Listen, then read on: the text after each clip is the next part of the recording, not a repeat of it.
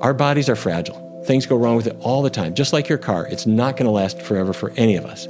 But we've got some tools that are so cool. And my message, and the message of Your Body in Balance, is let's use foods to get you into balance. Not a pill, not something else. Let's use diet and lifestyle. My goal is, if we don't do this, your kids are going to grow up thinking it's normal to gain weight, it's normal to feel rotten, it's normal to be on medication when you're 30, it's normal to be in poor health. And if I just give you a metformin prescription for your diabetes and a Synthroid prescription for your thyroid issues, I'm not helping anybody other than you. If we can change the way the family eats, you're affecting everybody together.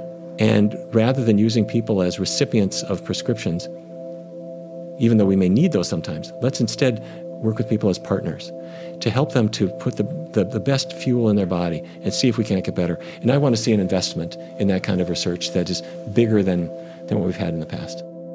That's Dr. Neal Barnard, this week on the Rich Roll Podcast.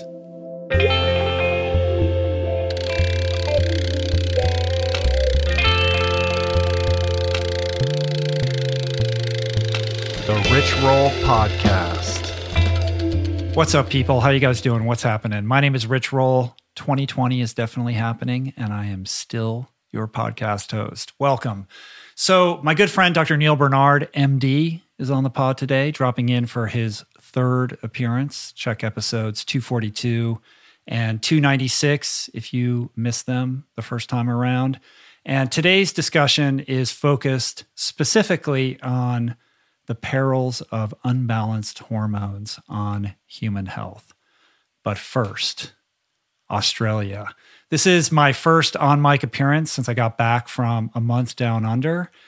And as you might have heard me mention in my recent podcast with Julie, I think it's fair to say I was in desperate need of an extended break. I hadn't taken any legitimate true time off in, honestly, 7 years. So I made a commitment last year around this time to carve out the entire month of December. So I worked my butt off the entire year and basically ended up doubling my workload in October and November to bank a ton of episodes. So I could take the entire month of December off and keep the show rolling in my absence. And I accomplished that. It was an incredible gift. I realize I'm very blessed to be able to have this opportunity an entire month in Australia. No work, no email. I wouldn't say it was a 100% digital detox. Those who follow me on social media know that I did post here and there, only when I felt like it. But otherwise, and thanks to my amazing team who handled getting the show up on time in my absence without any hiccups whatsoever, I was really able to, for the very first time in a very long time, as far as I could remember, to let it all go. And it was absolutely glorious. 3 weeks in Sydney. I was staying right in Bondi Beach, which was just perfectly suited to everything that I wanted to do, swimming every day at the beach. I also spent a week up in Byron Bay with my family, which I got to say is probably my new favorite place in the world. I'd never been there before. It was just phenomenal. And I've returned with a certain clarity. I'm refreshed, I'm renewed, energetic, and really enthusiastic for the year ahead. And I have to say, though, that I decided last year that I wanted to go to Australia, not knowing what would be occurring in this beautiful country. And the whole experience was a bit tempered, I should add, due to the horrendous fires that are debilitating Australia. Something like 200 fires have been blazing for over 4 months at this point. An area twice the size of Belgium has been devastated. I think it's the worst brush fires that have ever been recorded. And I think it's fair to say perhaps the most apocalyptic human-created climate crisis of our time. Over 500 million animals dead. Some are citing perhaps 1 billion. There are horrible images of koalas and kangaroos that have been sacrificed in this, if you're looking at the news or on social media. Untold thousands of people displaced, human lives lost, countless firefighters and rescue workers' lives have been imperiled. And there's no end currently in sight, although I do believe there was a bit of rain the other day, so that's great.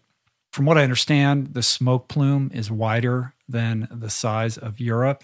I just saw the other day that some of the smoke from the fires has reached Chile, which is unbelievable. And I didn't actually witness any fires firsthand. Most of my time was spent in Sydney, but I did experience air quality in Sydney that was at times just basically unbreathable. Like you couldn't go outside. I was in the city and you could barely see across the harbor. You could barely see the bridge. It was just unbelievable. I mean, the devastation is unimaginable. It's horrendous. My heart breaks for everybody who's been impacted by this. It's hard to wrap your head around it. And it is not normal.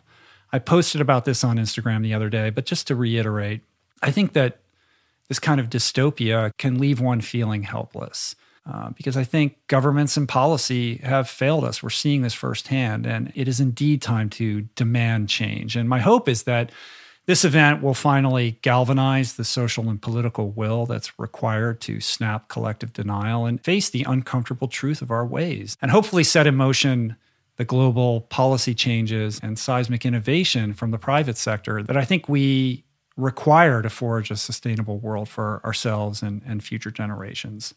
But here's the thing. All of that said, change still starts at home. And we can't just resort to blame and finger wagging alone. And we've got to all take responsibility for creating this better world for ourselves and future generations. So why not begin 2020 with what we can all do to be part of the solution by eliminating or limiting our intake of animal products, by significantly reducing our dependence on unsustainable energy, by ending our addiction to things like single-use plastics and fast fashion, and educating ourselves, which is part of why I do this podcast. I think also in terms of things that we can do now to support what is happening, let's support the groups on the front lines that really need our help right now on the fire. So I listed a few in my Instagram, like Wildlife Rescue, the Victoria Fire Service, the New South Wales Fire Service, the Red Cross. You can find those links on my Instagram page at Rich Roll.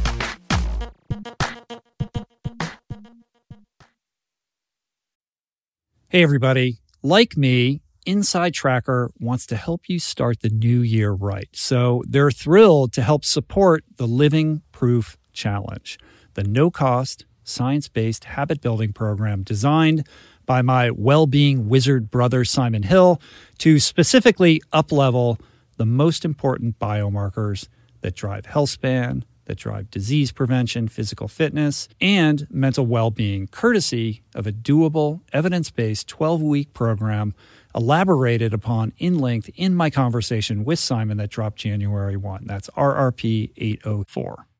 If you listen to that episode, then you know the program entails comprehensive blood testing at both the commencement and conclusion of the challenge. And nobody handles blood testing better than Inside Tracker, who are graciously encouraging everyone to join the no-cost challenge by offering a 25% off discount on Inside Tracker tests. To unlock the discount and learn more about this challenge, visit theproof.com/livingproof. We're brought to you today by a very exciting brand new sponsor, Go Brewing. I am sober. I don't drink. And I devoted so many episodes of this podcast to the unreal benefits of an alcohol-free lifestyle. Why? Because even if you don't have issues with booze and suds, no amount of alcohol is good for you. At a minimum, it wreaks havoc on your sleep and produces a hangover that destroys your energy, your mood, and your focus. At worst, it turns your whole life upside down. But no longer does that mean you have to break up with your favorite brew, because my pals at Go Brewing are making all your favorite brews, minus the alcohol, fewer calories, and more productive tomorrows. It's not every day that I get the privilege to witness the inception of a company collaborating with our podcast, but that's exactly what happened with Go Brewing. I'm going to tell you this story. A few years back, I spoke at this event in Illinois, fittingly named Go, and it turns out that very day catalyzed Joe, the founder, to start his own NA beer company, Go Brewing. I had no idea about any of this until I bumped into Joe at Jesse Itzler's Running Man event the other month in Georgia, and he shared this story with me. I savored his fare in all its varieties and deeply moved by the mission and what he shared with me, and just impressed with the insane taste and quality of his alcohol-free concoctions, I wanted to help share the discovery. Made with natural ingredients faithful to traditional beer styles, Go Brewing has an impressive lineup of delicious, small batch, craft, alcohol-free brews, all without added sugar or artificial processing. My favorite is their double IPA, Not Just Another Story. But basically, you just really can't go wrong because everything they make is brewed to perfection, worthy of trying yourself, which you can now do at gobrewing.com. That's gobrewing.com and use the code RICHROLL for 15% off your first purchase. We're brought to you today by Birch. If you're serious about optimizing your sleep, listen up. I've spent countless hours researching and testing various methods to improve my nightly shut-eye, and I can confidently say that it all starts with a good foundation. And if your bed is old, if it's uncomfortable, lumpy, then your sleep inevitably is going to be impacted. So it's important to invest in a quality mattress, one that's insanely comfortable, that's organic, sustainably made, and that, my friends, is a Birch mattress. Fair Trade and Rainforest Alliance certified with the finest quality organic natural materials like organic fair trade cotton. Birch mattresses are made with none of the toxic chemicals and off-gassing produced by most major brands. Kind of important not to be breathing that for a third of your life, I'd say. Plus, it's super luxurious. I've been sleeping on Birch for about 5 years, and I'd say it's the perfect ratio of soft to supportive, and the craftsmanship is just next level. I've got one in every room of my house. I love it. Pretty sure you will too. And right now, Birch is giving 20% off all mattresses and 2 free EcoRest pillows at birchliving.com/richroll. That's 20% off and 2 free EcoRest pillows. Sleep better with Birch. So let's talk about Dr. Neal Barnard, shall we?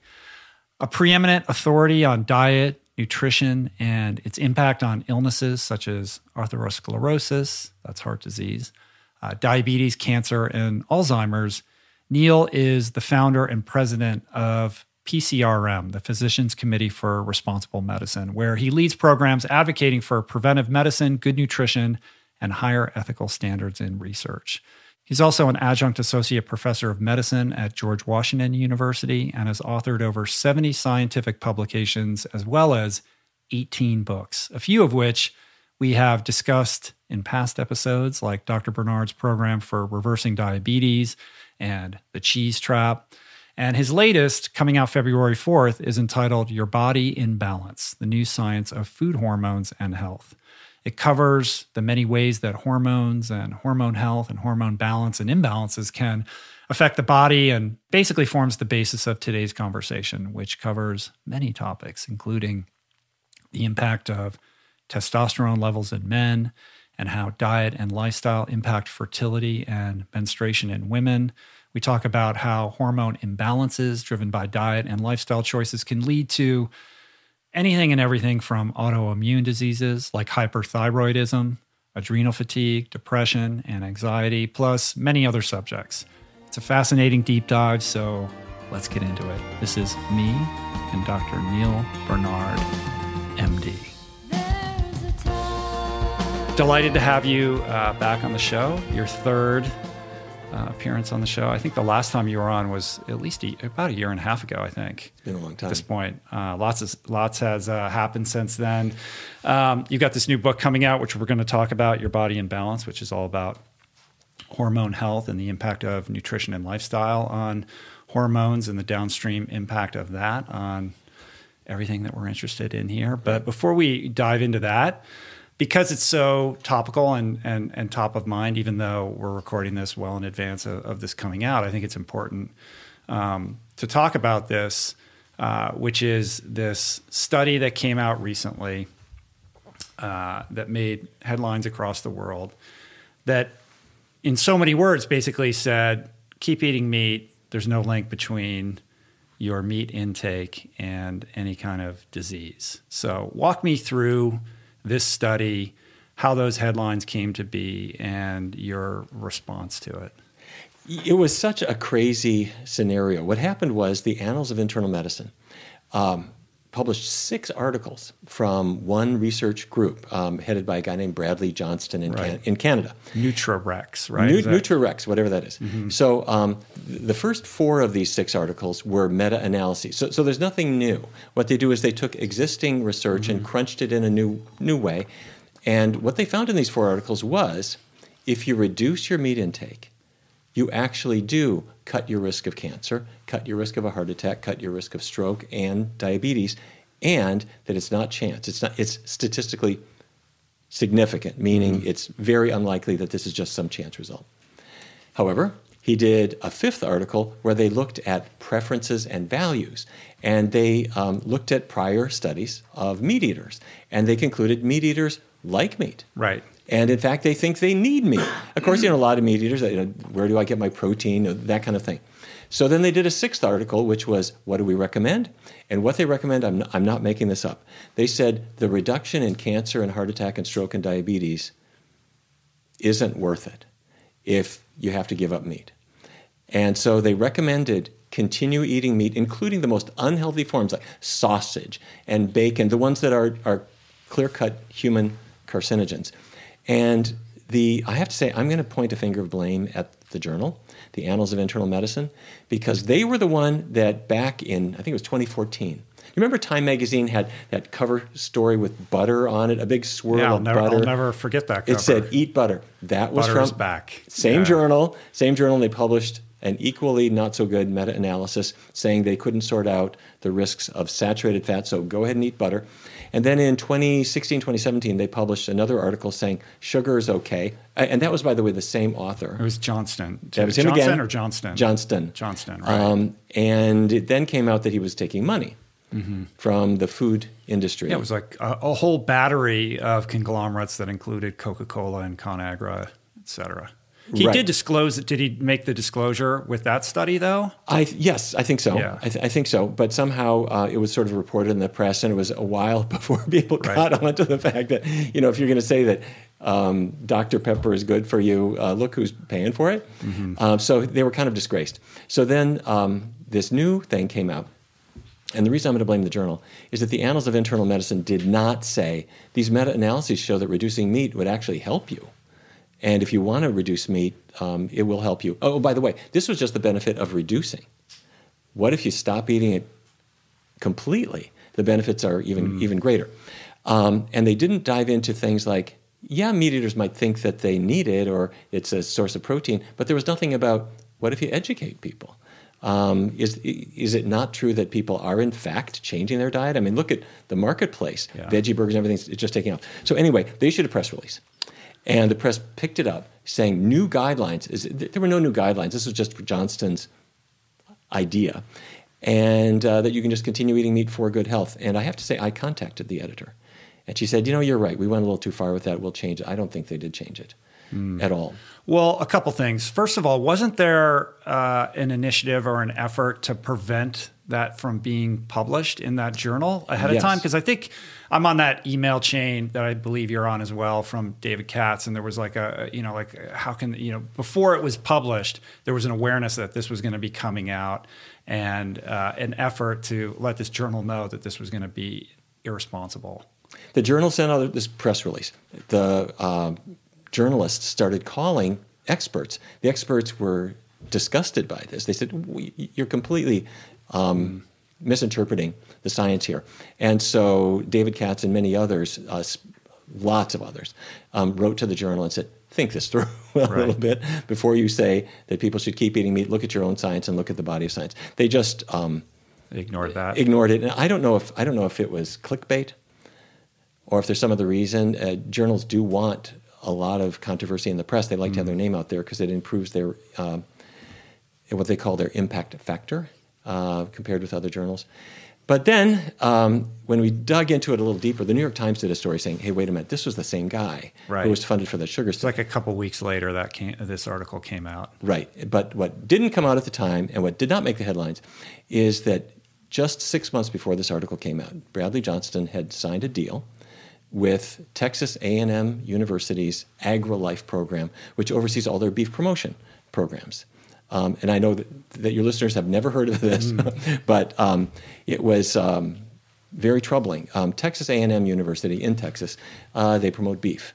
And the head of that group is a guy named Patrick Stover, who signed an agreement with Bradley Johnston and came onto the project and became a co-author. And when you look at their disclosure forms, when you do research, you have to disclose your conflicts of interest. And they say things like, are you getting money from anywhere? The answer is no. Is there anything, even aside from money, that could look like a conflict of interest, like you run beef promotion programs, for example?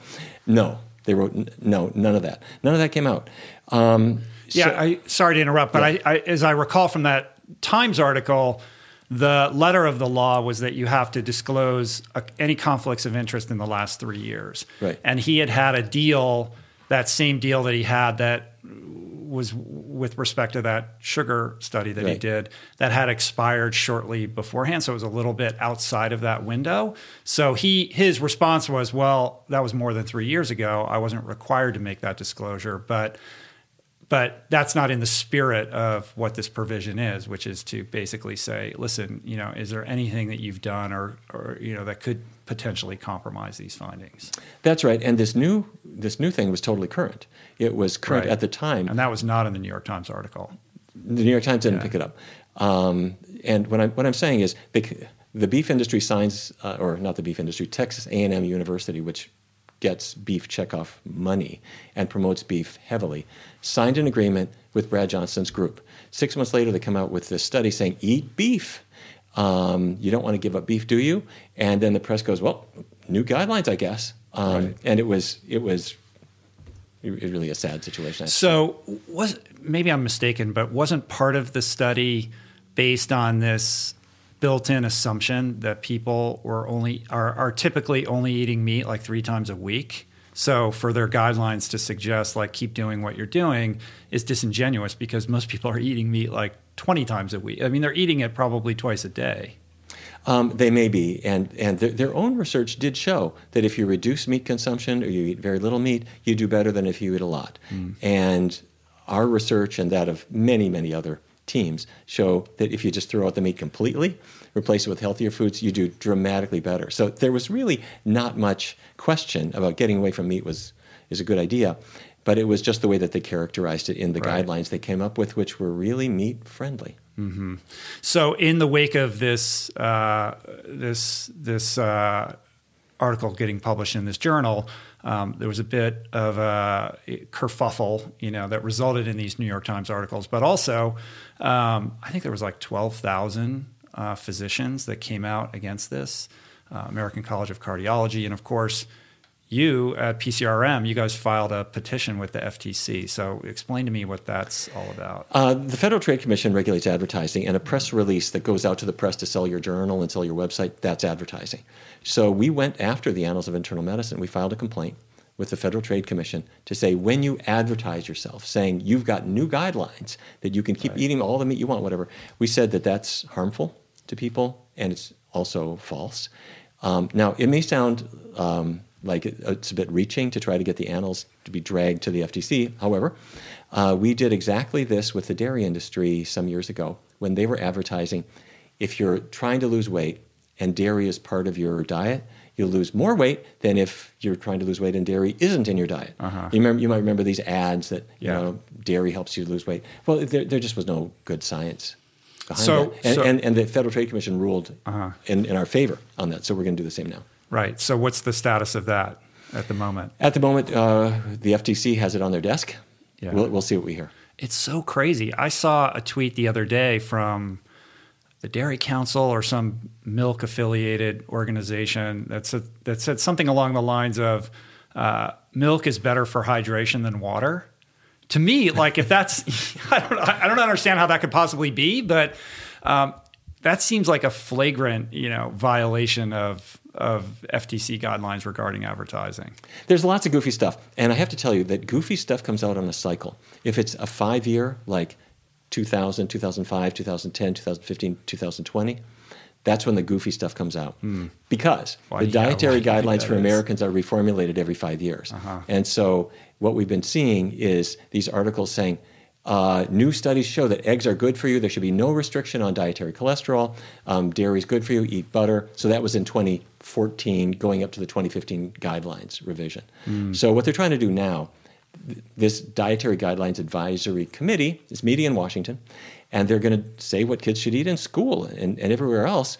And so the beef industry, the dairy industry, the chocolate manufacturers, everybody is pushing on them with their guidelines that emphasize their product. And then the reporters dutifully parrot this message, and the public goes, oh. That's a problem. Yeah. I mean, that's interesting. So it's very much like a presidential campaign. Here we are in the lead up to this 2020 scenario in which the guidelines are going to get revamped, and there are vested interests that have a lot to gain or lose based upon what ends up in those recommendations. I'm pleased to tell you that Ukraine was not involved in this. We don't know. I know, but I have to say it is disheartening, because we all imagine journal editors are sort of above the fray, and they just want to have the truth come out, and that they're not out there hawking an idea and whatever. But it's been creepy to see, I have to say. Yeah. Well, if there's one thing I've learned from our social media infused culture, it's just how hyperbolic the diet and nutrition wars are. And the front lines are being waged on Twitter, and you see the vitriol that goes back and forth between these respective tribes and camps. And it's, as somebody who's relatively steeped in all of this, right, I get confused, and I wonder, like, who's who is being buttressed by who, and who's telling the truth, and can we really know with nutritional science what with any sense of veracity what is fact and what isn't, or and so for the average consumer, I mean, confusion is the product. Like the average person is just going to be left thinking, like, I can't trust any of this stuff because everyone's slinging arrows at each other all day long. Yeah, Rich, confusion sells. The meat industry, the tobacco industry proved this. Yeah. The jury was in and out. There was no question that tobacco caused cancer. But if the tobacco industry could have some studies saying, well, there's some doubt here, some doubt there, they don't have to prove it's safe. Confusion is all you need to sell. And if you can say, well, what they did say in this case, bacon, sausage, I mean, these are the things that slam dunk the World Health Organization said they cause colorectal cancer, period. These new articles said, well, we're not 100% sure. The data are limited and whatever. So confusion really sells. Yeah. What do you make of this whole carnivore movement? Have you been paying attention to this at all? Probably more than it deserves. I think this too shall pass. Yeah. It's fascinating what's going on right now. And I think it's more incumbent than ever before for all of us to pay closer attention and read the news with a critical eye. And also look for consistency of findings. If somebody tells you vegetables are not good for you, or an apple is going to hurt you, or beans, whatever. I mean, there's certain common sense things that we know. And the scientific studies are so clear and so uniform, from observational studies to randomized clinical trials and everything, that a plant-based diet is a healthy diet. And the closer you get to an entirely plant-based diet, the better off you're going to be. Mm-hmm. Well, here we are. You're on the precipice of releasing, this is like your 15th book, right? Yeah. You're a busy guy, like that. Which is amazing. So explain to me what drew your attention to hormonal health and why you've chosen to put a lens on this at this time. Rich, I stumbled into this completely by accident, because we think about food as affecting your weight or your cholesterol. But I was sitting at my desk one day, and my phone rang. And it was a young woman who said, Dr. Barnard, I can't get out of bed. I said, what's the problem? And many women have some menstrual pain, but for maybe 1 in 10 or so, it's off the scale, cannot function for a day or 2 days. And this was her. She said, my mother told me I should call you and you could help me. And so I said, well, I can give you some painkillers for a couple of days. But I started to think about what are cramps. And menstrual cramps, to put it simply, are the lining of the uterus is being thickened up every month in anticipation of pregnancy. And it's hormones, it's estrogen that does that. And if you have extra estrogen, female sex hormone, that uterine lining thickens up a whole lot more. And at the end of the month, it all disintegrates in menstrual flow. But as it disintegrates, that thick lining releases prostaglandins that cause cramping. So she's telling me her symptoms, and I thought, wait a minute. I wonder if you got too much estrogen in your blood somehow. And it ran through my mind that I remembered from Physiology 101 that your liver has a way of removing estrogen. It takes it out of the blood. Your liver filters your blood. It pulls it out and sends it down through the bile duct into the intestinal tract. And as long as there's plenty of fiber in your intestine, it just flushes all that estrogen away, the excess. If there's not fiber in your digestive tract, because you ate Velveeta for lunch, then those estrogens go back into circulation and your estrogen level stays too high. So I said to her, how about this?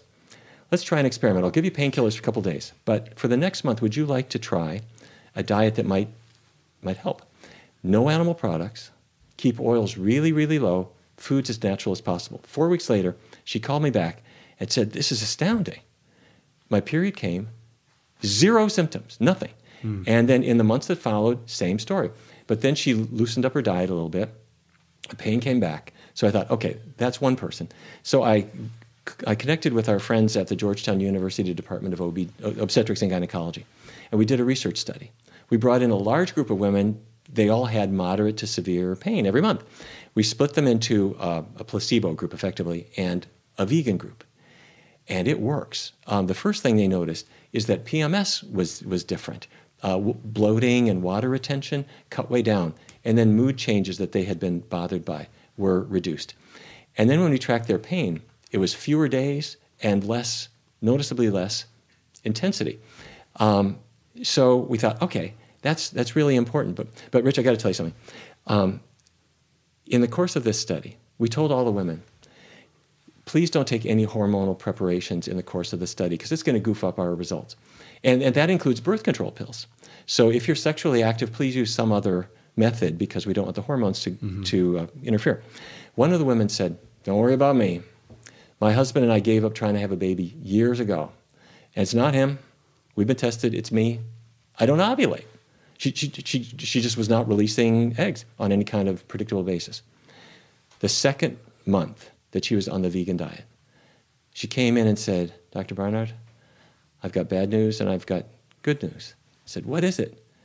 Well, I'm leaving your study because I am pregnant. Wow. And she was pregnant. And about 8 years later, I was giving a lecture in a different city, and I didn't realize she had moved. She came to my lecture and told me about her 3 kids. What I'm saying is that hormones affect pain, they affect fertility, they affect hormone-related cancers like breast cancer, prostate cancer, so many things. And everybody is whirling these dials on their hormone levels by the food choices they make every day without having any conception of what is happening. So the reason I wrote Your Body in Balance is I thought, well, let's get your body in balance because all of these things make people miserable.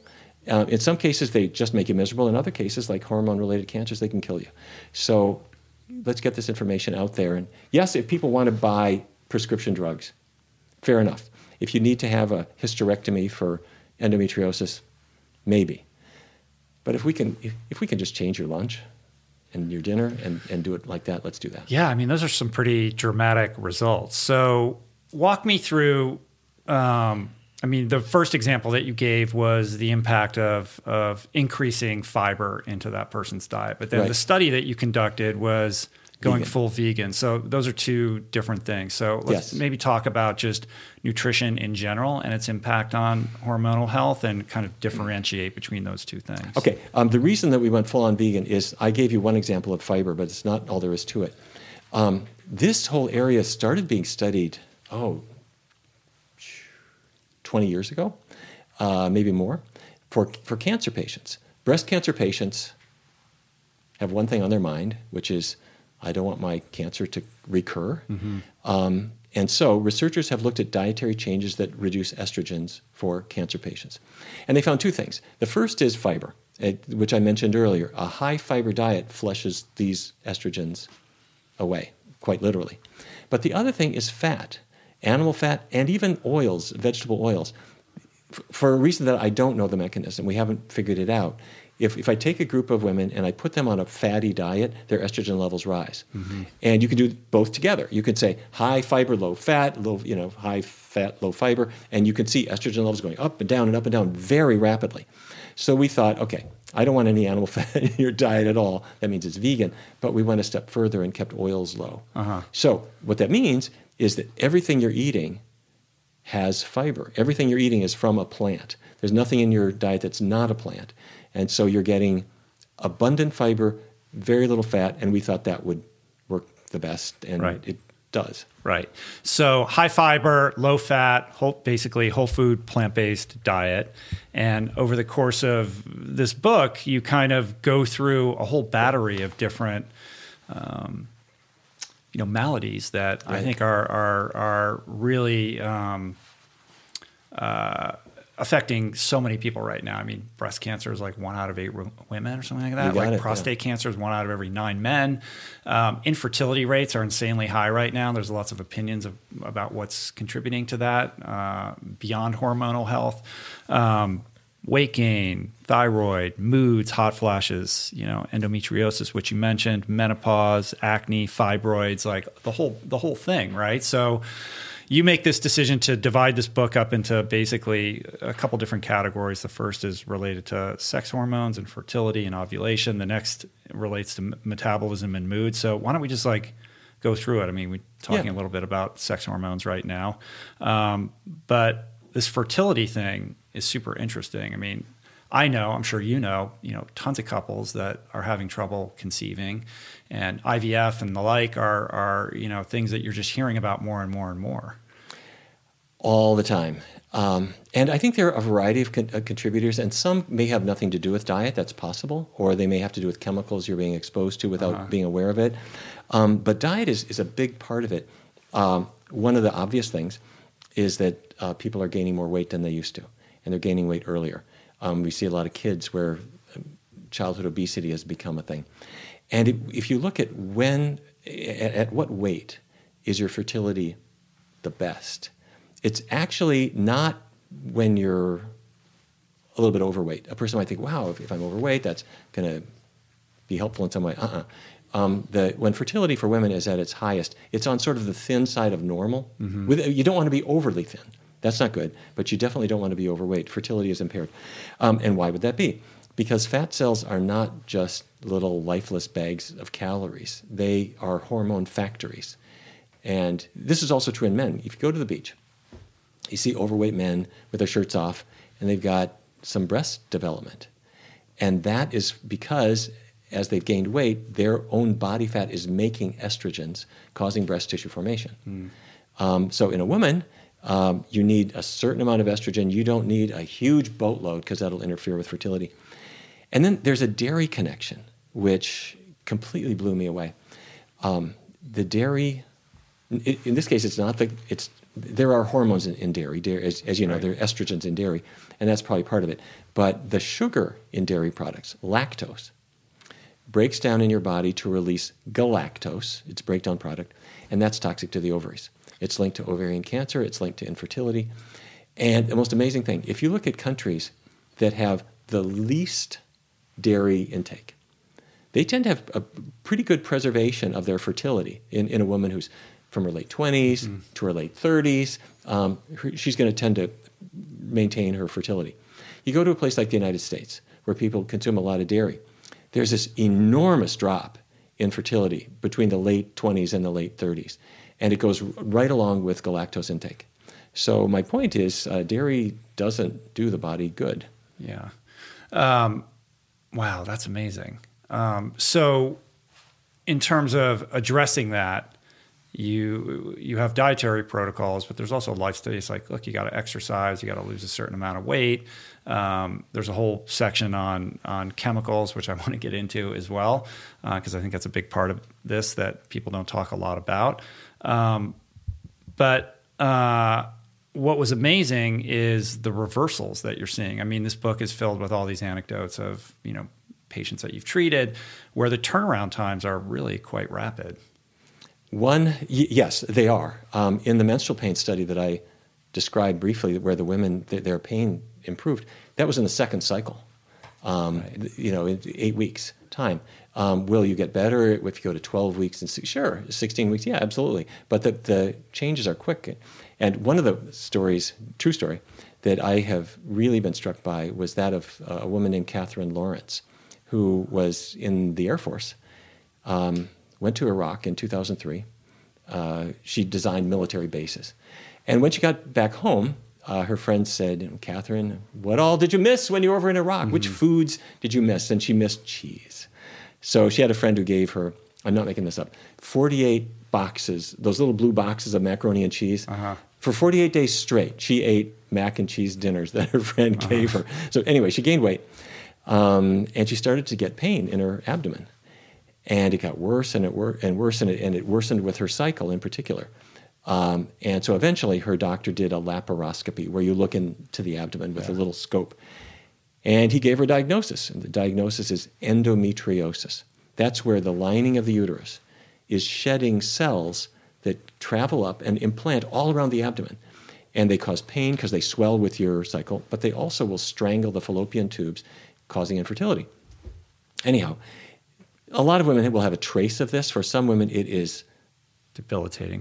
Miserable. I'm talking about fistfuls of ibuprofen don't get you through the day. And hysterectomy is basically the protocol. That's often, right? That's what was recommended to her. And if painkillers and hormonal treatments don't work, that's kind of your option. And in fact, she scheduled her hysterectomy. However, before she could have it, a friend of hers said, Catherine, let's try a diet change. Maybe this will help you. Well, she went low-fat vegan. That was basically it, and started almost immediately to get better, like you were saying, Rich, that it wasn't a long time. And week by week, she was feeling better and better and better. She went back and had another laparoscopy. So the doctor looked around in her abdomen and then sewed her up. And the doctor went out to the waiting room to find her husband and said, this is really amazing. The doctor said, her endometriosis has effectively disappeared. And her husband said, I'm not surprised. You know, she went vegan, completely changed her diet, and she's been feeling better and better and better. And the doctor said, no. Can't be that. It can't be that. The diet doesn't cause any. If something was wrong with you, it would definitely be because of the vegan diet. But if something's good, it can't be that. The doctor said there's only one explanation for this. This must be a miracle. So the doctor, I think, wrote miracle in her chart. And she never, she doesn't have endometriosis anymore. It went away. She never had the hysterectomy. She has 3 children now. And in fact, she joined the Physicians Committee's Food for Life group. And Catherine Lawrence lives in Dallas and now teaches other women how to take back their health. Now, let me be clear. I do want to say a word for not everybody necessarily gets better. They're all life is not fair. And there's some people who may have endometriosis or cramps or fertility issues or whatever, where a diet change only does so much good or maybe not at all. Those people should not feel ashamed. They're not doing it right or something. Our bodies are fragile. Things go wrong with it all the time. Just like your car, it's not going to last forever for any of us. But we've got some tools that are so cool. And my message, and the message of Your Body in Balance, is let's use foods to get you into balance. Not a pill, not something else. Let's use diet and lifestyle.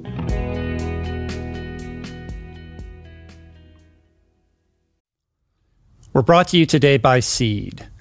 Gut health is all the rage. There's good reason for that. I've probably devoted, at least a dozen episodes of this podcast to the many, many crucial ways the microbiome contributes to your overall well-being or lack thereof, and to the many diet and lifestyle protocols we should all adopt to promote gut health, from fermented food to fiber and everything in between, including, of course, the importance of supplementing with a probiotic. And the one that I have come to trust far beyond the shenanigans of the supplement world is Seed's DSO1 Daily Symbiotic. It's the most solid, science-based, and rigorously evidence-backed probiotic and prebiotic on the market. Formulated for optimal digestion, gut immune function, gut barrier integrity, skin health. In fact, my 16-year-old daughter has been using it to clear up a significant acne issue, and it's been wonderful, as well as many other systemic benefits. Like I said, I've been taking it daily personally for years. I love it. My body loves it. And right now, for our listener community, Seed is offering 25% off your first month of Seed's DSO1 Daily Symbiotic. Visit seed.com/richroll and use the code richroll25 to redeem this offer. That's seed.com/richroll or code richroll25. I was just speaking with somebody the other day, a woman who is struggling to lose weight, and she feels like she's doing everything right. And she was telling me how she was going to go get a hormone panel done to try to figure out if there was something else that she wasn't seeing or wasn't being addressed. So talk to me about the implications of your hormones being out of whack, hormone haywire, as you call it, right, on weight gain and the inability to shed pounds. We've done a number of research studies where we've compared various kinds of diets. And the one that seems to cause the most consistent weight loss is one that has really two characteristics. One is it avoids the animal products, but the other thing is we do have to keep oils really low. Mm-hmm. And that's an important message because many people will look at what I'm going to call good fats, like avocados and nuts and things, and they are good fats. But if a person is struggling with their weight, those foods happen to be really calorie dense, and it's super easy for your body to absorb it. Some people can eat those foods with no difficulty at all, but some others, they'll just find that their weight loss starts when those foods are really minimized too. Another piece of this, though, there's some folks who, they go to the doctor. They say, I've really had this unexplained weight gain, or I just can't lose it. And my energy is not hot, not really very hot, and my hair is changing. There's something wrong with how I feel. The doctor says, I think we need to do a blood test. And the doctor comes out with a diagnosis of hypothyroidism. And your thyroid is at the base of your neck, and your thyroid regulates your metabolism. If your body needs more energy, your thyroid's the one that's going to give it to you. And if your thyroid is not behaving, you just don't have energy. You can't. Your metabolism is stuck in first gear. And 99 times out of 100, you get a prescription for thyroid hormone. And what I'm going to say is that we know a lot now about what actually is causing this, and it's not a deficiency of that prescription. So what is causing it? If you look around the world, the biggest reason is a lack of iodine. And in America, it's a little bit different, but just looking worldwide, it's a lack of iodine. And iodine is in the ocean. And seaweed has lots of iodine in it. And so if you're eating your seaweed salad or you're having your vegan sushi, that nori around it, or the wakame in your miso soup, you're getting all the iodine you could ever want. In the 1920s, there was a lot of hypothyroidism in the United States that was solved by iodized salt. The Morton Salt Company said, let's put iodine in it, and that kind of wiped it out for the United States. However, it didn't eliminate hypothyroidism from other causes, and the biggest cause now is actually an autoimmune reaction, where your body thinks there's some invader, and you're like a bacterium or a virus. And so your body is making antibodies to destroy whatever that invader is. Your body will make antibodies if a virus comes in and you knock them out. Right. But in this case, there isn't a virus, and there isn't a bacterium. There's something that got in your body that you're reacting to, and those antibodies then go to the thyroid and attack your own thyroid gland. It's the same as in rheumatoid arthritis. You're making antibodies to something, and those antibodies destroy the synovial lining of your joint. And these autoimmune reactions, there are many, many of them. They can affect your skin, all kinds of stuff. So we started to discover that there were people whose thyroids were clearly off. I mean, they were hypothyroid. They then make a diet change, and they're leaving certain things out, and their thyroid condition goes away. Now, this is a completely new frontier. I have to tell you, about a year before I wrote this book, I would not have said that this is possible, except that I've now met so many of these people. And here's what we believe is happening. What we believe is happening is that the dairy proteins and other proteins are regarded by the body as foreign. They are foreign. And so your immune system recognizes them as foreign, develops antibodies against them, and those antibodies end up attacking you. Wow. It's the same process in type 1 diabetes. Little kid, 8-year-old kid, is fed cow's milk. Not mother's breast milk, milk from a cow. Body says, wait a minute, that's foreign, I need to attack it. Makes antibodies to attack those foreign proteins. Those same antibodies then destroy his own insulin-producing cells in the pancreas. We need more research on that, but there's a lot of evidence that that's in fact the case. Kids who don't consume cow's milk have a lot less risk of type 1 diabetes. So in the case of the thyroid, these antibodies do two things. They can turn it off, hypothyroidism. In some cases, they turn it on too much, hyperthyroidism. So what I think we need to do is a lot more research studies now, where we go into endocrine offices, and instead of handing out prescriptions left and right, we take 6 weeks, 8 weeks, 12 weeks, and just see to what extent getting that junk out of the diet can cool down this autoimmune reaction. Yeah, it's interesting that there isn't more research on this. I mean, you open the book by saying these are very recent findings. A lot more work has to be done. Like it's not a disclaimer, but you're saying like, look, we're learning as we go here, and this is kind of a new frontier. But it seems like this would be something. I mean, hypothyroidism is something that afflicts a lot of people. All these things are. And in certain areas that we've talked about, we have plenty of information. Diet and breast cancer, I would view now that it's a slam dunk, that a woman diagnosed with breast cancer would do very well to follow a completely healthy plant-based diet. And frankly, before the diagnosis ever occurs, we should use that kind of diet to prevent it. With regard to the menstrual pain that I described, we have done a very careful randomized clinical trial that shows the diet works. So I don't think anybody's going to say that that's not true. But some of these areas like thyroid and also mood, how foods affect, everybody knows that hormones can affect your mood and how moody, those moody days of the month and all that kind of stuff. We did a research study at Geico, the car insurance company, because their headquarters. Yeah, they're in D.C., right, or Virginia? They're in D.C. Near you. They're about 3 blocks from my office. And so years ago, we decided to do a study together where anybody at Geico who wanted to do a vegan diet to lose weight or to improve diabetes, we'd help them do it. And in the course of it, it was an 18-week study, and people, just what you expect happened. I mean, they lost weight, their diabetes got better. But along the way, we asked everybody to fill out just questionnaires on how they felt. They didn't know what we were looking at, but what we were looking at was mood, depression, and anxiety. And both of those seemed to remit to quite a substantial degree. They weren't brought in for that reason. These were just people who wanted to do better. Now, part of that could be that I'm losing weight, my diabetes is in better control, I feel better. That's true. The other thing, though, is that diet affects your gut, your microbiome.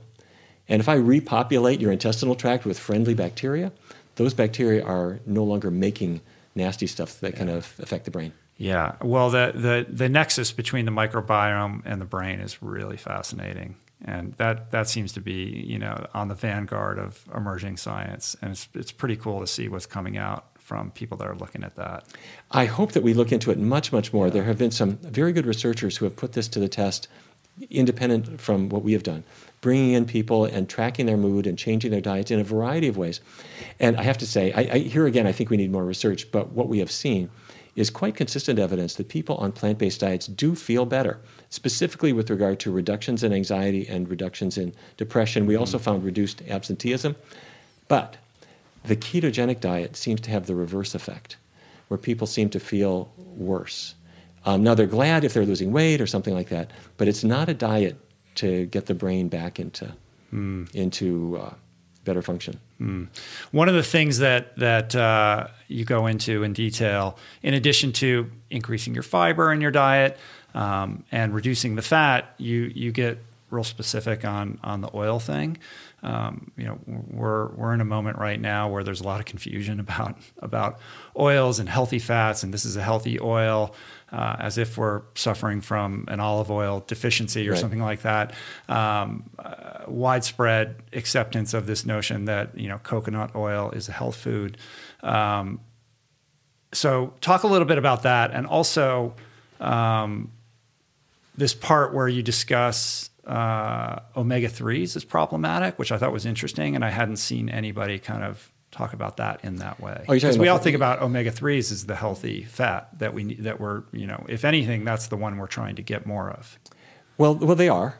You need the body has a need for 2 fats. One is alpha-linolenic acid, and that's an omega-3. The other is linoleic acid, and that's frankly everywhere, so you're not going to get low on that. But alpha-linolenic acid is in lots of seeds and plants of various kinds, and your body lengthens it into the other omega-3s that you need, like DHA for the brain. And so some people have said, well, that lengthening process is pretty slow, and so maybe I should take fish because the fish have the preformed DHA in them. And they've been trying to sell this for all kinds of stuff. And frankly, it hasn't panned out very well for the fish oil salespeople because DHA supplements don't really seem to reduce heart risk. And at least so far, they haven't been very effective against Alzheimer's and whatnot. However, researchers have discovered something really kind of frightening, which is that if you have too much DHA in your blood, or if you're supplementing, for men, prostate cancer risk goes way up. And at first, this seemed like a fluke because funny things can happen in studies that you don't expect. But it has shown up consistently enough that the researchers now believe it's real. But we don't know why. And I can't explain it. But the bottom line is, if a person is supplementing DHA, we suspect that at least for men that their cancer risk is going to be higher. And they might say, okay, would I rather get cancer or would I rather get Alzheimer's? And honestly, I don't know the answer to that question yet. But I think nobody can fault you for saying, all right, the healthy omega-3s, they're in plants. And if I consume those, and I don't consume a lot of competing oils. The sixes. Yeah, potato chips. Anything that's got cooking oil soaked into it, those things compete with your natural omega-3s for the enzymes that lengthen them. So you don't want to have a lot of other oil. And in fact, if you use no oil at all in your diet, no added oil, there's still natural traces of oil, even in green vegetables, that are proportionally very high in omega-3. So if you're eating lots of greens, you don't think of that as being an oil source, but it's a source of the natural oils your body thought you were going to have. Right. So then as a takeaway, no supplementation of omega-3 or an algae-based one, or do we not need to do that? If a person does supplement DHA, and the case can be made for supplementing it, and some have made the case, and the case is this, that if you look at people whose blood tests show they're low in DHA, they're at higher risk for Alzheimer's than other people. So some people would say you can get tested. You can call up laboratories and send them a drop of blood. If you in fact just Google DHA testing, they'll send you a test kit and you put a drop of blood on it and they'll tell you if you're low or high.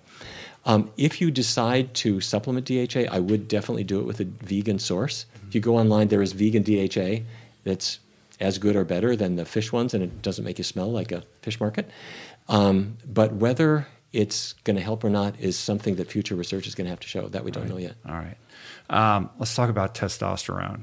I'm 53 now, and in my peer group, I've got lots of buddies who are either taking exogenous testosterone or considering it, and this is like a thing, right? So walk me through what's going on with men's hormonal health in the sexual context. Yeah. Well, a lot of things are going on. The first issue is not even testosterone. It's that men are exposed to estrogens a lot. The guy goes to the fertility clinic. We're having trouble. Could you evaluate me too?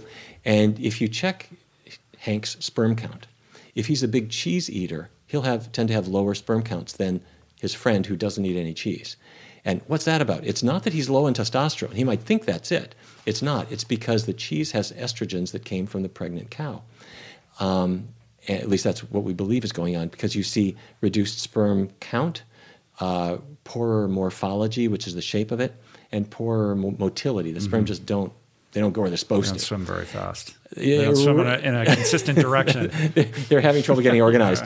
And it just starts with a relatively small amount of cheese. Just a serving or two of regular high-fat cheeses per day will do that. And so some guys will say, well, it's got to be soy. That soy gave me the man boobs and all that kind of stuff. And soy gets a completely not guilty verdict on this, as I'm sure you know, that, first of all, women who consume soy have about 30% lower risk of developing breast cancer than women who don't have soy. And women who have had breast cancer, who consume a lot of tofu and tempeh and miso and whatnot, they have about a 30% reduction in their likelihood of dying of their cancer. So soy is a cancer preventive. It does not cause man boobs. If anything, soy is sort of a brake on estrogenic function. Soy has isoflavones that attach to estrogen receptors. But just like your car has a gas pedal and a brake pedal, Soy, although it will attach to the estrogen receptors, it's not stepping on the gas. It seems to be stepping on the brake. So what about testosterone? I honestly don't know what to make of this yet. And science is marching forward because a lot of guys are taking testosterone, and you'll see commercials. Do you have low T? Could this be why your investments aren't rising? Could this be why you're having a bad hair day? All this. I mean, I'm kidding, but it's about like that. Like if you just take more testosterone, everything's going to do better. And what we've been worried about is are we going to be fueling prostate cancer by injecting or by having guys take testosterone? And I don't know yet whether that's true or not. I would say this, that in theory, a high-fiber diet, you would think it would reduce testosterone levels because your body filters out extra testosterone, sends it down the intestinal tract, fiber should carry it away. Except for the fact that when you look at guys on healthy high-fiber diets, their testosterone levels are high. Stay tuned. We're going to sort this out at some point. We know that erectile dysfunction is an early arbiter of atherosclerosis, but let's, for the sake of conversation, assume there's an individual, their heart is perfectly healthy, they don't have any arterial damage, but they're experiencing erectile dysfunction, or they have low libido. What is the hormonal interplay there, and what have you learned about that? Yeah, testosterone does play a role there, that's for sure. But to tell you the truth, it really is cardiovascular disease in the vast majority of cases. The guy goes to the doctor and says, "Doc, I can't raise the flag." And people have wonderful euphemisms for all this. There's something wrong with my nature. And the doctor can give out a Viagra prescription, but that is a complete mistake if the doctor doesn't also give him a description of what's going on in his body, which is that atherosclerosis affects all the major arteries of the body. And the arteries that go to a man's private parts just happen to be smaller, narrower than the ones that go to the coronary arteries that go to the heart muscle, or the carotids that go to the brain. So people will correctly describe erectile dysfunction as the canary in the coal mine. It's a sign that something is wrong. And so if a man in mid-50s, starts developing erectile dysfunction, this is not performance anxiety. And it's probably not a hormonal issue. It's probably the beginnings of atherosclerosis in that area. And it means he's got it in his heart too, and he's got it in his carotids going to his brain. And so that is a man who needs to read Caldwell Esselstyn's book or Dean Ornish's book and reverse that. And in our research studies where we put people on vegan diets for diabetes or whatever, the men start raising their flags at home. But hopefully not out in public. Yes. The point being that when you reverse arterial disease, erectile dysfunction gets better too. One of the things that you talk about in the book that I had never heard before was that lower back pain is indicia of atherosclerosis. And that freaked me out because I got a little bit lower back pain. Well, there's lots of reasons to have lower back pain, and you're entitled because you're an athlete. It's not that. You have punished your body more than just about anybody else. But as you know, you break it down and build it right back up. This started out with smoking. That researchers looked at smokers, and they have more back pain than non-smokers. You think, wait a minute, cigarettes are not heavy. What the heck could this be? Yeah. And because it just makes them lazy and they're sitting around all day.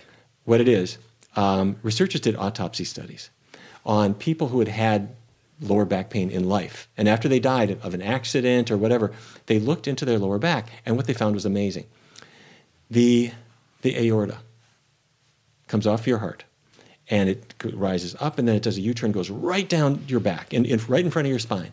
And your aorta gives out a blood supply to your spine. The lumbar arteries feed every lumbar vertebra. The very first place where atherosclerotic changes occur is in that lumbar aorta. And by around age 18 or 20, a lot of people have completely paved over one of their lumbar arteries. It's just gone. So smoking encourages atherosclerotic changes. So does meat eating. And so if you don't get blood supply to the lower back, then the discs that are the leathery cushions between the vertebrae, they are in a precarious position. They get fragile. And just like a pillow, the inside smooshes out because it's now fragile. It's like a rupturing pillow, and then that the contents of the disc push against nerves and give you pain. Wow. So my point is, if we don't smoke and eat a heart-healthy diet, it can reduce the risk of lower back pain. Yeah, it's amazing because you hear about, I have a ruptured disc or my disc ruptured. And I always thought, well, that's because of your posture or the way you're sitting or some kind of muscular atrophy or imbalance in your body.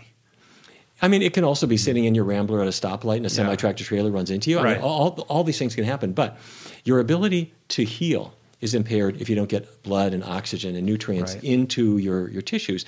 And you need a good blood supply to carry toxins out. Right. So, yeah.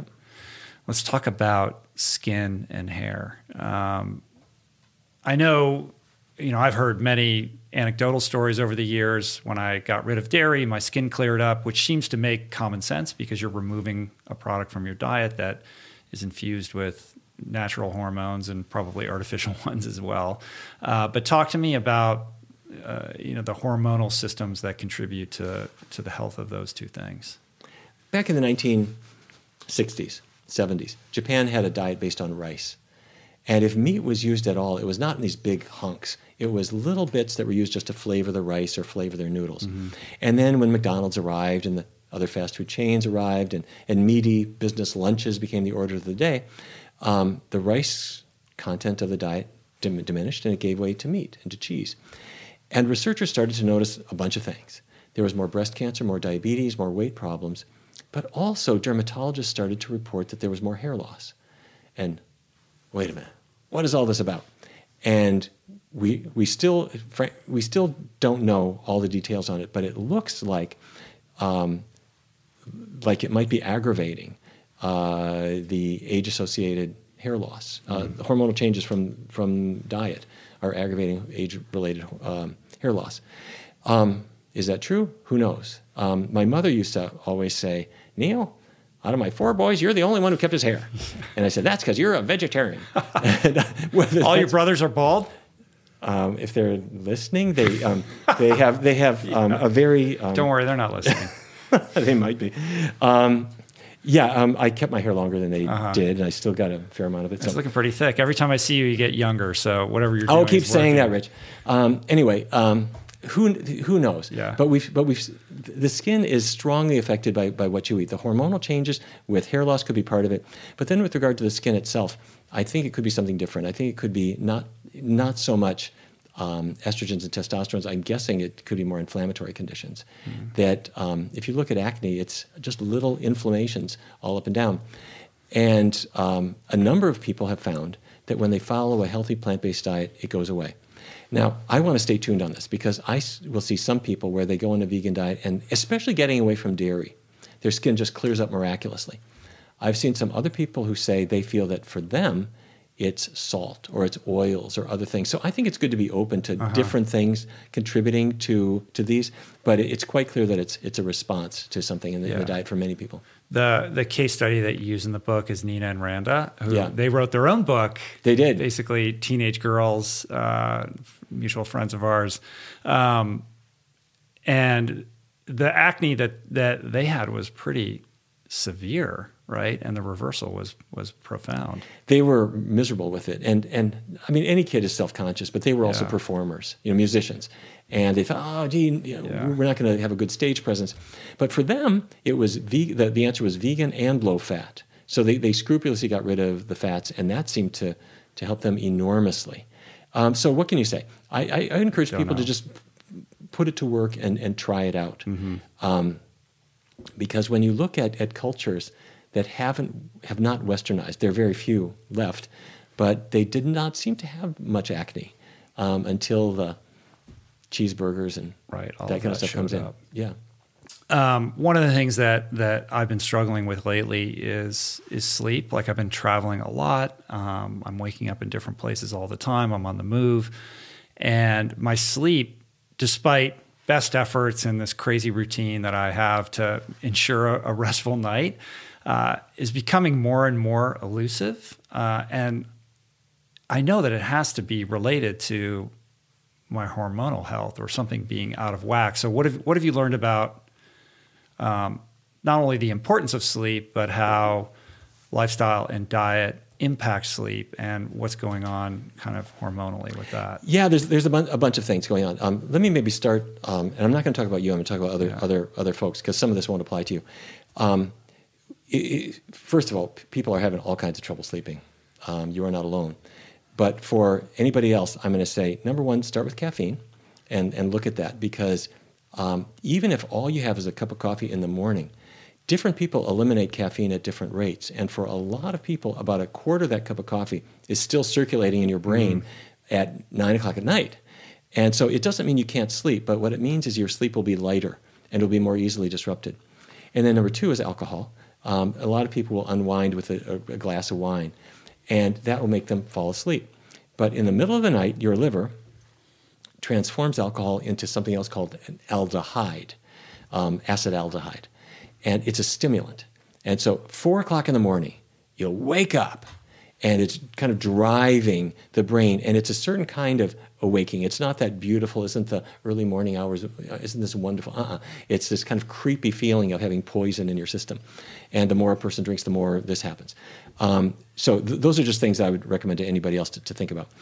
But physical activity is really important. None of this relates to you, Rich, because you're very physically the caffeine does. I drink caffeine in the morning. I have a cup of coffee right here, because now I'm in that thing where it's like I didn't sleep well last night. So now you need to prop it up. Neal's coming. I got to be on my game. Thank you. That's so nice. Physical activity is important. There are some people where all day long, all they do is this. They're working their thumbs on their handheld, and they get no exercise. They're reading a book, and then they close it and try to sleep. If your muscles are tired, they demand sleep. Sleep is not just for your brain. It's for your muscles to allow you to stop moving. You're supposed to just be turned off and let's repair.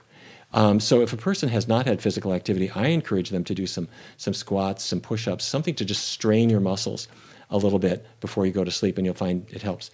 The next thing, and this will sound completely cuckoo, but bear with me. If you look at your dog or your cat, it's getting toward evening, and they stretch out their leg, and they do a big yawn, and then they curl up and they go to sleep. And you look at your child, does this exactly the same thing. They go through all this thing. They're stretching, yawning. They do this kind of preparatory thing for going to sleep. I don't know why it works. But as adults, what do? We're watching TV, we click it off, and we put our head down, and we don't go through that. So when nobody is watching, if you're having trouble sleeping, when nobody is watching, do this a half hour before your sleep time. Stretch out your arms in a huge stretch and open your mouth and make a big yawn. It'll be totally fake. It won't be real, but you're just doing it, going through the motions. Do that 4 times, and it will become real. And you will notice that for some reason it turned on the sleep mechanism. But now, I know that sounds cuckoo, but try it. You'll see. And the last thing, let's talk about neurohormones in the brain, neurotransmitters. One of these is called serotonin. And serotonin is involved in mood. It's involved in sleep. If a person eats a lot of protein of any source, it prevents serotonin from getting to work. And so you'll find that you have more trouble sleeping. Mm-hmm. And this is why people discovered on their own that if they're having a kind of a carb-heavy meal at dinner, they sleep better. So if I have pasta and I have rice, but I'm not having super high-protein things, I sleep better.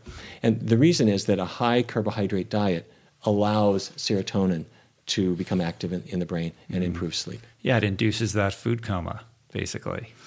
Kinda. Yes. Well, part of it is all the blood going to your digestive system, is it not? And then partly. Yeah. But some of the food coma is a different thing. When people talk about say the post-Thanksgiving dinner food coma, that is not from the tryptophan and the turkey creating serotonin. That's because they ate all that grease that got into their blood, and their blood is now so viscous their brain can barely be oxygenated. That's really that kind of food coma.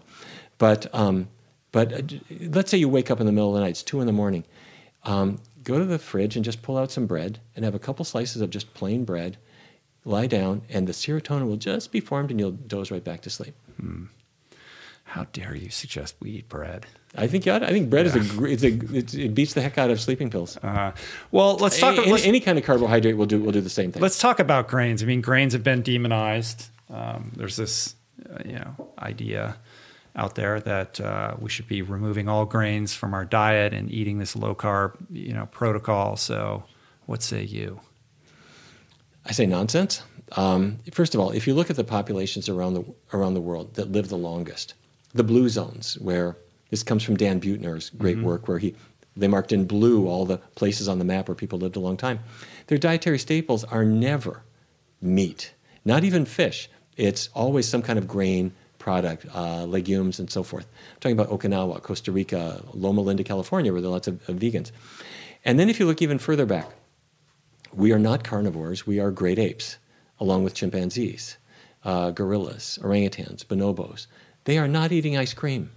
They're not eating pork chops. They don't eat meat at all, with rare exceptions. Right. They eat phenomenal amounts of fruit. That's their big thing, and they'll eat leaves and so forth. So we are designed, in my view, to be herbivores. Now, the fact that people can lose weight on a ketogenic diet is simply a sign that carbohydrates are a lot of what we eat. If you take all that away, you are going to lose weight. Yeah. If you take away anything you eat, you're more likely to lose weight, but it's not a healthy way to do it.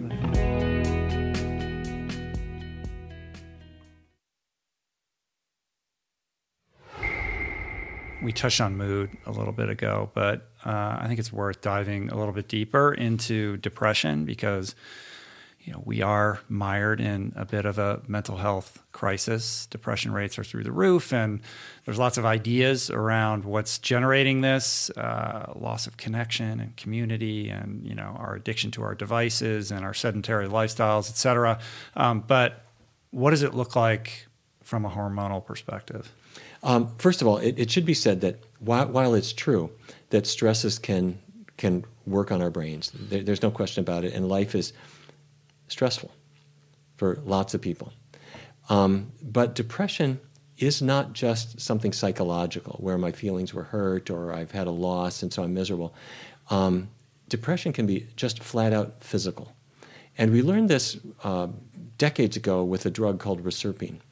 It's an antihypertensive drug. It's to lower blood pressure. And people were put on this drug. Their blood pressure came down, but their moods would sometimes just collapse. And what's that about? Well, it turns out that the compounds that affect blood pressure, like norepinephrine, for example, will also affect mood. And you take them away, it's just like letting the air out of your tires. So that led us to think, all right, if it's not just life events, but it also can have something to do with physical things, well, what am I dosing myself with more than anything else? You're dosing yourself with foods. And one of the most shocking research studies came out of Scandinavia, where they looked at women who had postpartum psychosis. This is an off-the-scale, serious mental problem. The woman has given birth. 2 or 3 days later, she starts to become delusional. She's hallucinating. Her brain is just unplugged. Very, very serious condition. And the researchers discovered through blood tests that the women had what are called casomorphins in their blood. Casomorphins come from milk products.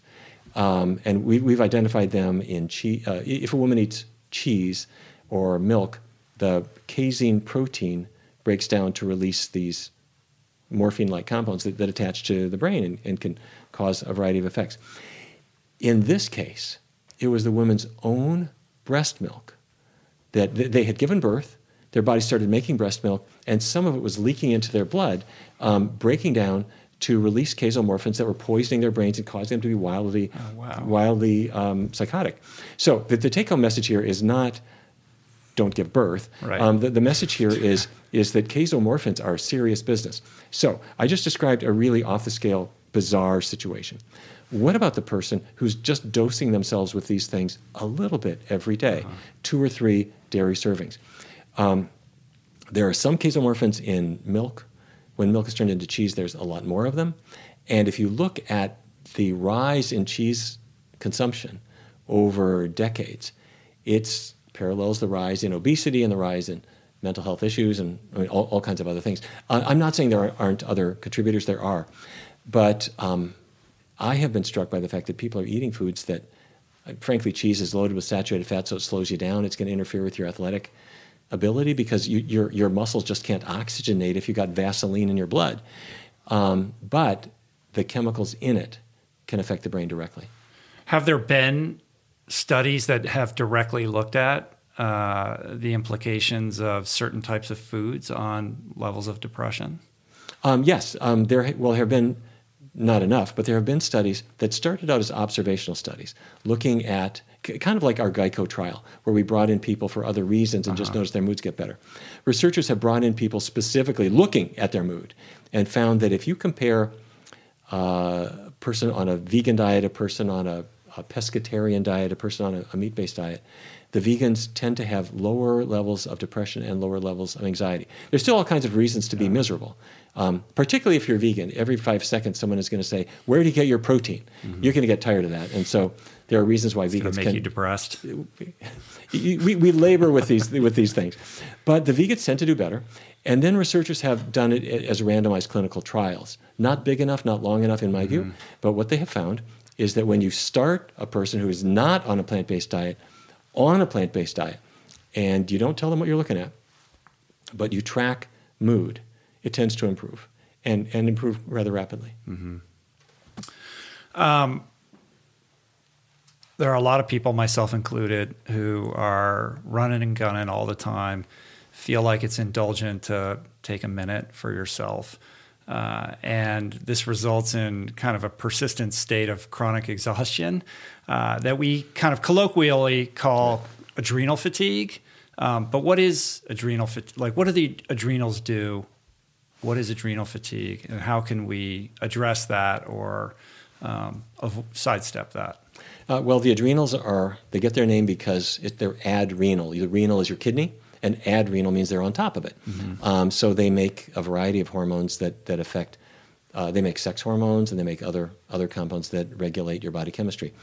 And the theory is that you're under stress, and so your adrenals are running out of gas, just trying to keep up with you, and that eventually they just collapse from what you're doing. And so the answer is to win the lottery, quit your job, move to Bali, and everything's going to be great. Maybe. The next best thing is to eat in as healthful way as we can. I do think that food is also not all there is to it. I think we do need to sleep. We do need to get some exercise, but then give our bodies a chance to just recoup. We do need a certain amount of fun in life. I say this as a person who's abysmal at practicing these things only because I face the same challenges you do. But I do have some rules that I live by, and one is always vegan, keep it low fat, and no matter where I am or what I'm doing, when the clock strikes 10, I go to sleep. Yeah. You can hold yourself to that? It's a really hard thing to do, but I'll get up early if I need to. It just really helps, because what you discover is if you're up till 11:30 and it's 12 and it's 12:15, you will discover if you track the next day you are not on your game as well as if you'd gone to sleep at 10. Yeah. I found as I age that I'm a little less resilient. I'm very much a creature of my habits and my routines, and when I'm at home and I can control my environment a little bit better, that I do really well. And it used to be, if I go out of town and I'm kind of thrown off my thing, like I could roll with it. But I'm finding that I'm becoming less and less able to do that. Like I have to be much more conscientious about these things and create healthy boundaries when I'm on the road or when I'm in circumstances where I don't have as much domain over my schedule. Yeah, and you're not alone in that. Although I have to say, if you look at kids sometimes do terrible with that. You put them in a different time zone, they're just comatose. They can't deal with it at all. And but they'll have like sleepover parties and stay up all night, and they'll be kind of fine. You know, like they get over it quick. Yeah. So anyway, I think it's important to respect these diurnal variations that we have. Yeah. Other than making sure you're in bed by 10, what are some of your other habits and routines around self-care? Well, that's it. I always have breakfast. I always cook myself breakfast. And one other little trick that I might mention, for some people, even though fruit and other carbohydrate-rich foods I think are perfectly fine for health, for some folks I find that there's a mood-boosting effect to having specifically some plant protein early in the day and early in the meal. What I mean is this. Let's say my breakfast I started off with some grilled tempeh or some tofu or something like that, and then follow that with some green vegetables or some oatmeal or whatever it might be. I find that I personally feel more balanced than if I didn't have that plant protein ahead of it. And people can try this and see if it works for them. And the opposite example is in France, where people start every day with just a pastry or something like that. And a really dysfunctional way of doing it is to do it with sausage or bacon, where it's protein, but it's a big mixture of protein and animal fat and cholesterol and galop that does more harm than good. But with plant protein, starting off earlier in the meal and earlier in the day, I find that my energy is better for the rest of the day. Mm-hmm. Not a lot, just a tiny little bit. Right. I like that. I'm gonna try that. Yes. I mean, I found something. If I eat, I can't do some kind of very carbohydrate rich meal early in the day.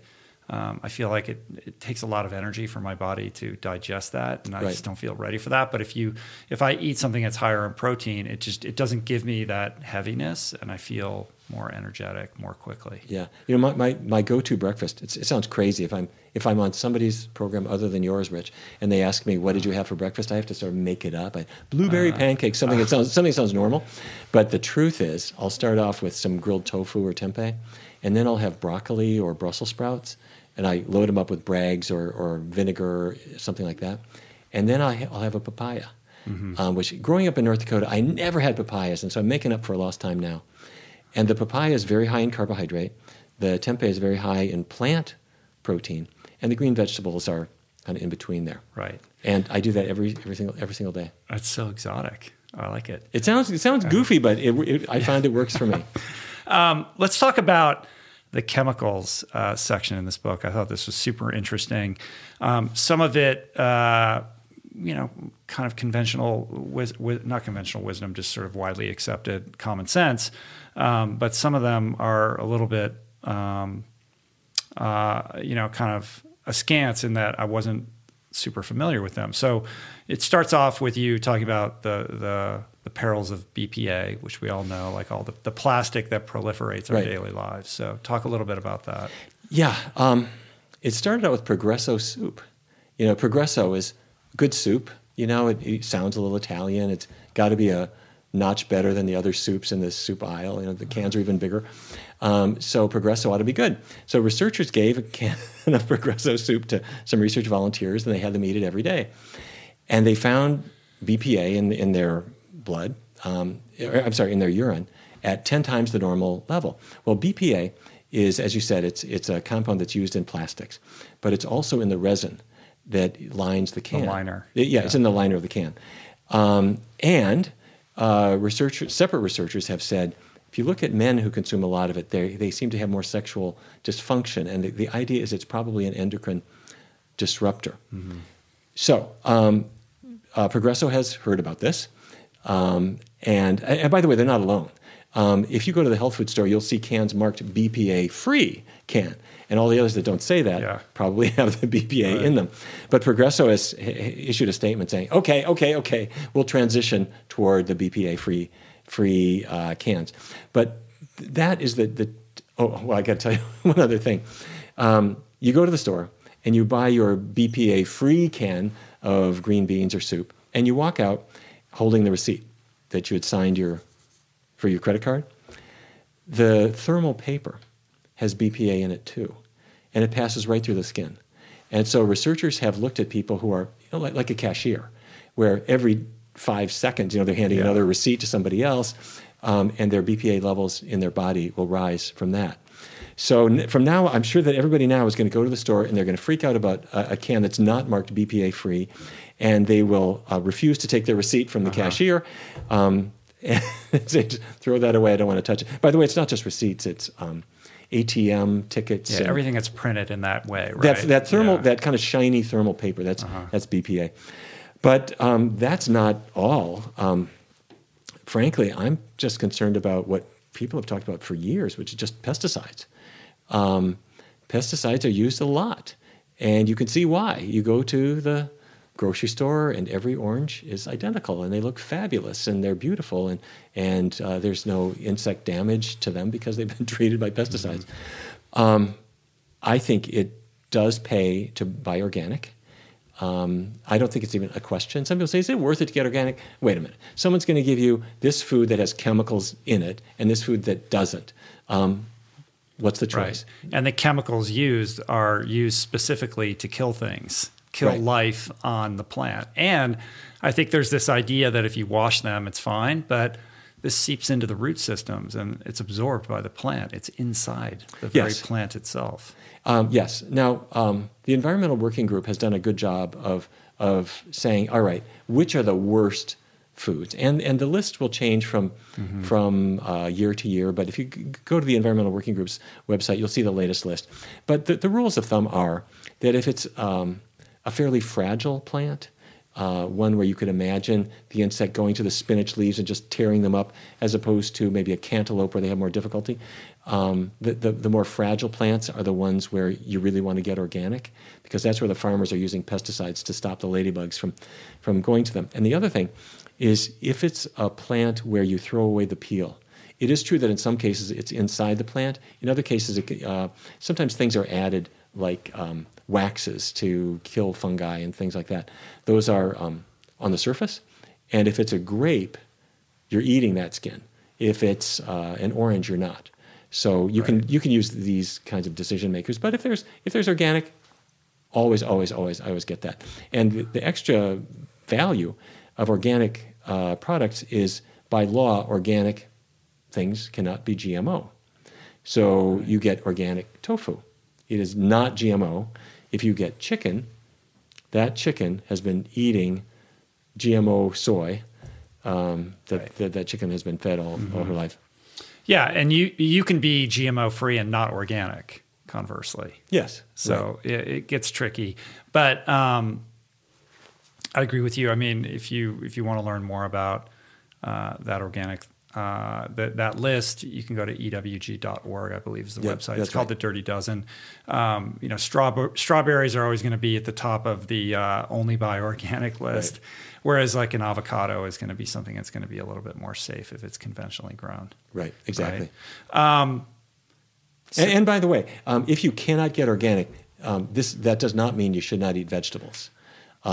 If inorganic vegetables are the only ones you can get, if the asparagus there just happens not to be organic, it beats the heck out of Spam.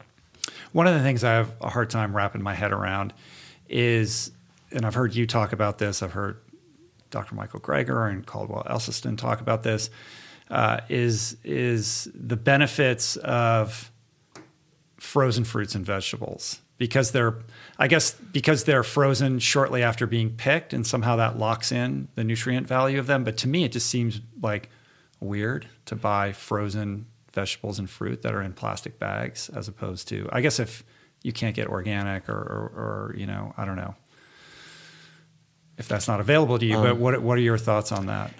I agree that getting if something is frozen shortly after harvest, that it may retain better nutrition compared to something that was picked a long time before you're going to. And that's in some kind of long distribution cycle before it ends up in your grocery store. It can be. Now some things aren't going to disappear. If you get some greens, and I don't care how old they are or whether they're frozen or not, the calcium in them is not going away. The iron in them is not going away. Those are elements, and they don't degrade. What does degrade is some of the antioxidants, like vitamin C. It's fragile, and it will degrade over time. The other thing is, for me, I'm at home for a day and a half, and then I'm gone again. So I find it handy to have frozen broccoli in the you don't come home to the brown kale in your pantry. I find it handy for that reason, and you can get frozen things that are organic, and so it works fine. Talk to me about citric acid. This was news to me. Yeah, this was news to me too. Citric acid is something that you would think. Well, first of all, it's in everything. Yeah, that's the thing. It's everywhere. It gives a little tangy flavor, and you think that comes out of a lemon or something like that. What it does is it comes out of fungi in China. It's a genetically engineered product, and most of it comes from Chinese factories, and it's believed to be potentially toxic. Where we first started to notice this, I was doing some migraine studies, and this isn't funny, but it just blew me away. There were people in our studies who said, it's citric acid. And I thought, no, They have a soda with citric acid. It triggers the migraine. That cannot be, because we imagine it coming from Florida. It comes from a lime or something. It doesn't. It's this weird. The issue here is that there's citric acid in it, but it's contaminated with mushrooms that are used as part of the genetic modification of it. Yes, but part of the GMO production of it. And so the belief is that that's what you're reacting to. So then you decide, well, I don't know if it's healthy or not. I'm going to try to avoid it. And then you will be blown away by the fact it is in everything. So anyway, stay tuned. I think we're going to learn more about that. Right. But walk me through, like, what does it do? Do we know what it's doing? I mean, what is the hormonal dysregulation that's being caused by ingesting this? With regard to migraine, we don't know exactly. But migraines used to be thought to be related to the circulation of the brain will change rapidly, that this was completely naive, but the blood vessels tighten up and then they relax and you get this terrible headache. We now know that has nothing to do, or that's not the whole story if it's part of the story at all. We now believe it has to do with perhaps changes in the electrical function of the brain, the depolarization of the brain. And our question is whether citric acid is tinkering with that mechanism. Who knows? Stay tuned. But there's no need for it in the diet, just in the same way as there's no need for BPA in your soup. I think some of these chemicals will probably get a not guilty verdict. Others will be, but I think it's good to err on the side of caution. One other thing I think should be said: there are some people who are worried about chemicals so much that they think that if they just have a steak that doesn't have chemicals, or they have cheese that doesn't have some added chemical, that must be okay. Reality check. The animal products are bad for you whether they have added chemicals or not. And then the sprinkling of additional chemicals, that aggravates the problem. Well, if they're feeding on GMO crops all day and feed that has been grown in fertilized soil, then even though they may not be injected with hormones, they're still a vehicle for that. There's that, but yes, and I agree with you completely. But there's one other thing beyond that, and think of this: a cow is a machine, a pig is a machine. If we start with, let's say we start with soybeans, and I can take those soybeans and I can grind them up and make soy milk, and I can drink that. And a person might say that's processed. You took the soybeans, you sent them to a factory, the factory ground them up and put them in a carton. I could take the same soybeans and I put them in a trough, and I let a cow eat them. And the cow eats them, and it goes down the cow's esophagus. It gets into the cow's intestinal tract, which processes it in its own way. And then it turns it into milk. And so milk ends up in the cow's udder. This is a machine producing this milky goo with estrogens added and cholesterol and fat and other things and lactose sugar. And then it comes out, and then you eat that. My point is, we recognize a factory as a machine. The cow is a machine in her own right, too, and I don't mean to be disrespectful to cows, but the most processed food of all is dairy and is meat. You take a chick or a chicken, and you feed the chicken grains and whatever, and then the chicken lays an egg, and whatever was in that grain ends up getting dramatically changed into feathers and beaks and a liver and all kinds of stuff. And then my point being that animals are factories. No, I get it. And fish are a great example of how they can consolidate and condense the toxins that are in our ocean and then store them in their bodies and deliver them to human beings when they eat them in these toxic forms because they're so consolidated. Dairy is the same way, that toxins tend to get into dairy, into milk. And the same thing tragically happens in a woman's body. If she's been eating lots of chemicals, it will end up in her breast milk. And her first child is going to get a big load of chemicals that she has stored up over the years. Yeah. What was the most surprising thing that you discovered or learned writing this book? How many people are struck by these problems and how quickly they get better. Lindsay Nixon, who maybe you know. She did the recipes in the book. She did the recipes in the book. And she's a genius in the kitchen. She does such a wonderful job. And working with Lindsay was just super. And she has books of her own that people should pick up. So anyhow, I called up Lindsay. I said, I want to work with you. Let's do some recipes. Great. So we did that. She said, by the way, I'm one of your women examples. I couldn't get out of bed. I had all kinds of menstrual symptoms, menstrual pain. When I went completely plant-based, totally vegan, I improved dramatically. And I am just hearing so many people who have had these issues, and then so many other people who have the same issues now but never tried to put it to work, to put a healthier diet to work. So my message is this. Whether a person tries Your Body in Balance, reads it and tries it, or they just decide in their own way to get the animals off their plate, to have as healthy a diet as possible, so many people find that for the first time in years they're going to feel good. But my goal is a little bit bigger than that. My goal is, if we don't do this, your kids are going to grow up thinking it's normal to gain weight, it's normal to feel rotten, it's normal to be on medication when you're 30, it's normal to be in poor health. And if I just give you a metformin prescription for your diabetes and a Synthroid prescription for your thyroid issues, I'm not helping anybody other than you. Yeah. If we can change the way the family eats, you're affecting everybody together. I think that's a good place to end it, but I do have one more question for you. Okay. What is the study that hasn't been done yet that you would like to see be done that could really help reveal certain truths that we're aiming at right now? I think we need to do more cancer studies. And there was a real tragedy done a few years ago. This is really bad. The Women's Healthy Eating and Living Study brought in a group of women, more than 3,000 women who had breast cancer. And they randomly assigned them to two groups. One group got 5 a day vegetables and fruits. And that was supposed to be the normal group, no change, because everybody eats 5 vegetables and fruits a day. The control or the experimental group was 8 a day plus juices.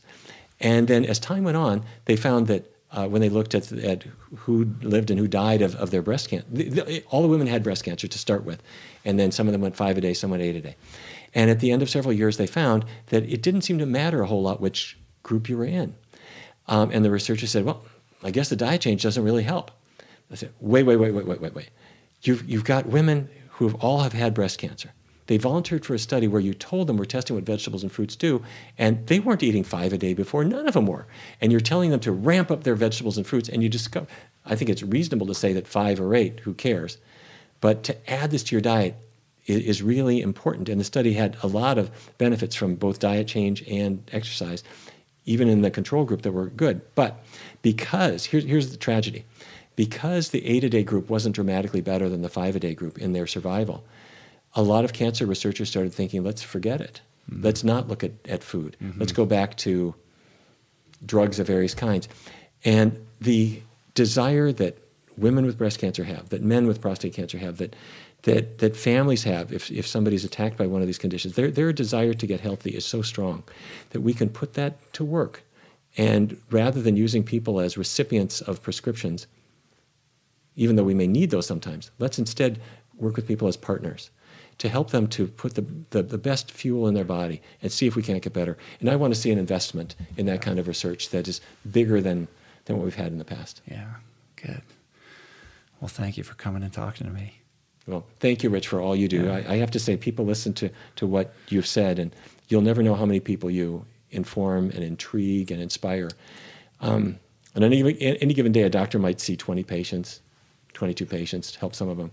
And any given day, you see a whole lot more than that. I don't see them. You don't see them. I guess they might be hearing it. They see you. Yeah. You will never know how many people you have touched their lives, but it's huge, and I appreciate your. I appreciate that. Well, you have the Exam Room podcast now, so you've dipped your toe into this world a little bit, right?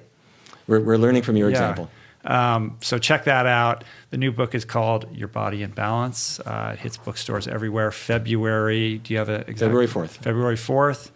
Please check it out. You can learn more about Neal in our previous 2 podcasts. I'll link those up in the show notes. Or you can go to pcrm.org, right? That's it. All right. Thank you. Come back again. Thank you, Rich. I really appreciate it. Peace. Plants. Okay, we did that. What'd you guys think? It's pretty great, right? I always enjoy my conversations with Dr. Barnard. Hope you did as well. Be sure to check out the show notes on the episode page to dive deeper into Dr. Barnard's world and show him some love on the socials. Let him know what you thought of today's podcast by hitting him up on Twitter at Dr. Neal Barnard and on Facebook at Neal Barnard MD. Lastly, don't forget to pick up his new book, Your Body in Balance. You can pre-order it now. It hits bookstores February 4th. And I'll put links to all of that stuff, of course, in the show notes. If you'd like to support the work we do here on the show, subscribe, rate, and comment on it on Apple Podcasts. That really helps us out, helps with discovery. Share the show on social media. Tell your friends about it. Subscribe to my YouTube channel. Hit that subscribe button on Apple Podcasts, Spotify, Google Podcasts, wherever you listen to this. And you can support the show on Patreon at richroll.com/donate. Special thanks to Neal Barnard and Carbon Works for the interstitial music in today's episode. And of course, as always, huge shout out to everybody who helped put on the show today. Jason Camiolo for audio engineering production.